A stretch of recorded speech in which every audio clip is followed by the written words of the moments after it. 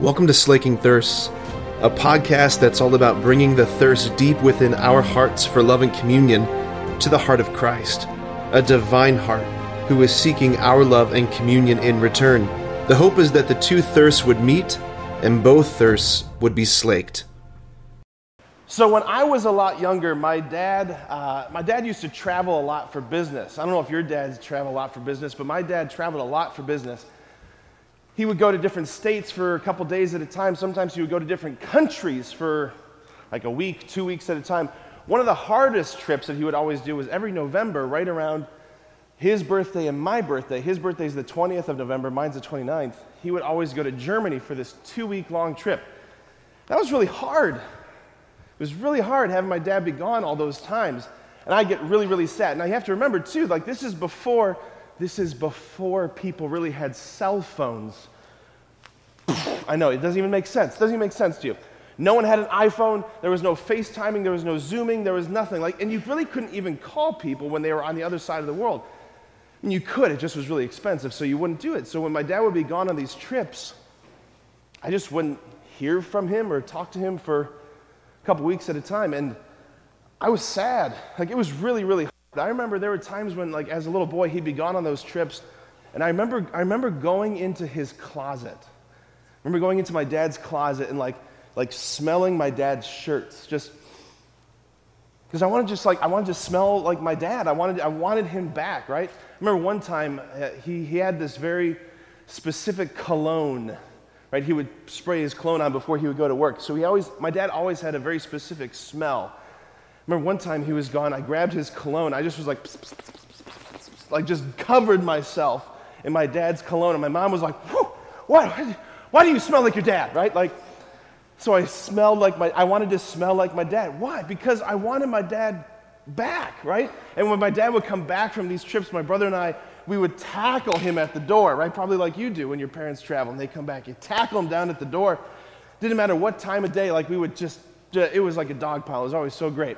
And he would always have gifts from his trip. He would bring back little magic tricks, little tricks like that. And it was just so fun. But here's the thing about that. That was the memory that came back this morning when I was praying. Because when you love somebody, do you want them far away from you or close to you? Say it louder. When you love somebody, you want them close. Love wants to be close. Say close. Love wants to be close. Love wants to be close. When I ask myself the question, Jesus, why did you give us yourself in the Holy Eucharist? Why did you give us this Eucharist? Why did you give it to us? There's a lot of fancy reasons. There's a lot of fancy theological, sophisticated reasons why. But at the end of the day, the answer is he just wants to be close to us. He wants to be close to you, right? In the gospel we just heard, Jesus is talking to his disciples, and he says this to them. He's talking to his disciples, he says this to them. He says, "Amen, amen, I say to you, I am the bread of life. Your ancestors ate the manna in the desert, but they died." And he points to himself, he goes, "This is the bread that comes down from heaven, so that one may eat of it and not die. I am the living bread that came down from heaven. Whoever eats this bread will live forever, and the bread that I will give is my flesh for the life of the world." All right, so that's what Jesus says in the gospel. I want to unpack this. I want to talk about, Jesus talks about the ancestors. He says, your ancestors ate bread in the desert, the manna in the desert. I want to talk about the ancestors and this whole thing about manna, right? If we don't understand that, we're not going to understand the gift that Jesus gives us in the Eucharist, right? So we have to go back to the Old Testament, to the book of Exodus, right? The book of Exodus, where the Israelite people, the Jewish people, God's people, they've been enslaved to Pharaoh for 430 years. That's a long time, right? They've been enslaved to Pharaoh for 430 years. God comes and he says, I'm going to rescue you. I'm going to bring you from that place of slavery into a place of freedom. And he sends to them Moses as the deliverer, right? There's 10 plagues, 10 amazing things that God is doing to bring his people out of slavery, right? They get out of Egypt. they cross through the Red Sea, right? Water over here, they cross through the Red Sea, and they begin to make their way through the desert to the Promised Land. So they're journeying through the desert to the Promised Land. The Promised Land's their destination. That's where they're going. Guess what? In the desert, there's not a lot of food, and they're getting real hungry, right? Their bellies are going, right? Their bellies are grumbling, right? And they start to say, God, why did you take us out of Egypt where we had food? He's like, I'm still going to take care of you.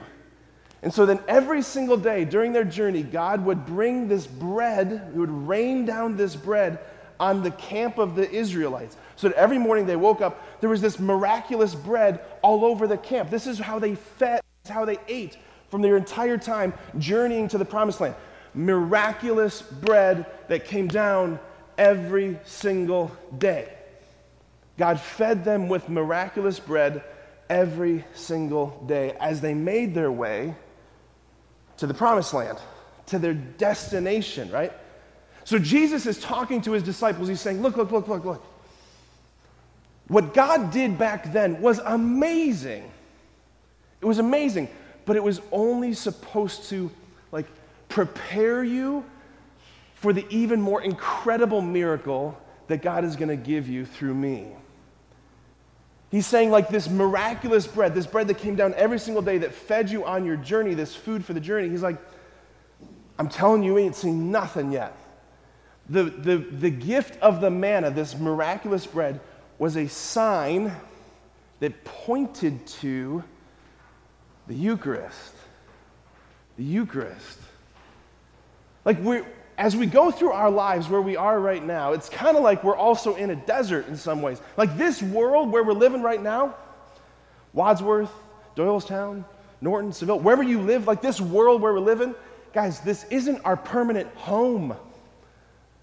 This isn't our permanent home. We're on a journey. All of us, we're on a journey. We're making our way to a final destination. What's our final destination? If you know it, shout it out. That's our final destination. That's our home. That's the Promised Land. And just like God provided for the Israelites, going through the desert, miraculous food every single day, food for their journey, God still is feeding us every single day in a miraculous way, food for the journey. Every single day, every single hour of every single day in every single country around the world, Jesus makes himself present. He hides himself in bread and wine. Right here.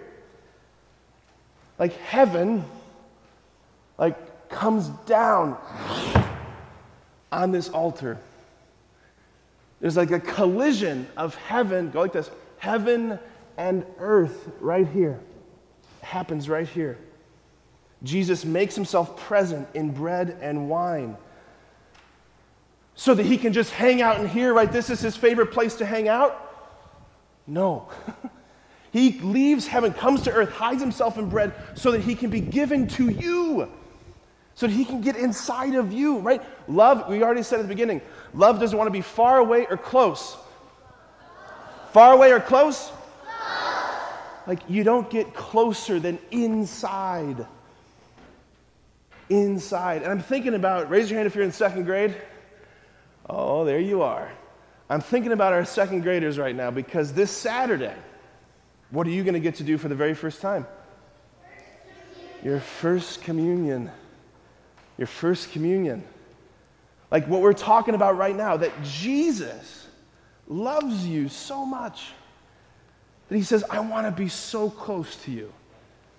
He's going to hide himself in a teeny little piece of bread. So small. So small that you could look past it. You wouldn't even notice it. He hides himself in this teeny little piece of bread. He puts himself in such a way that you can take him into you. He gets inside of you because he says, I want to be close to you. Right? This is our Jesus, guys. Jesus does not just simply say, all right, I'll be at the Promised Land and you just kind of work your way through the desert. I'll wait for you to get here. He's like, I'm going to be with you every single step of the way. Like every single part of the journey, I'm going to be with you every single part of the journey. I'm thinking about our 8th graders. Raise your hand if you're in 8th grade. There you are. You're about to leave this school. Some of you are going to Catholic high schools, some of you aren't. Like this part of the journey is ending, and a new part of the journey is beginning. And there's going to be new challenges and new struggles and new mountains and new valleys. But like the constant is going to be Jesus. The constant is Jesus. Like I'm going to be with you every single step of the journey. Every single step of the journey. When you're scared, I'm going to be with you. When you're sad, I'm going to be with you. When you've messed up, I'm going to be with you. When you thought you've blown it and you can't go back, I'm going to be with you. He's with us every single step of the journey. So friends, when you guys receive your first communion this Saturday, it might not taste like anything special. It might not look like anything special. It might not smell like anything special, but I'm telling you, it's the most miraculous thing. He hides himself in small things, like he did at the very beginning. He hid himself in like a little baby, very small, easy to overlook. Love wants to be close. Love wants to be close to you.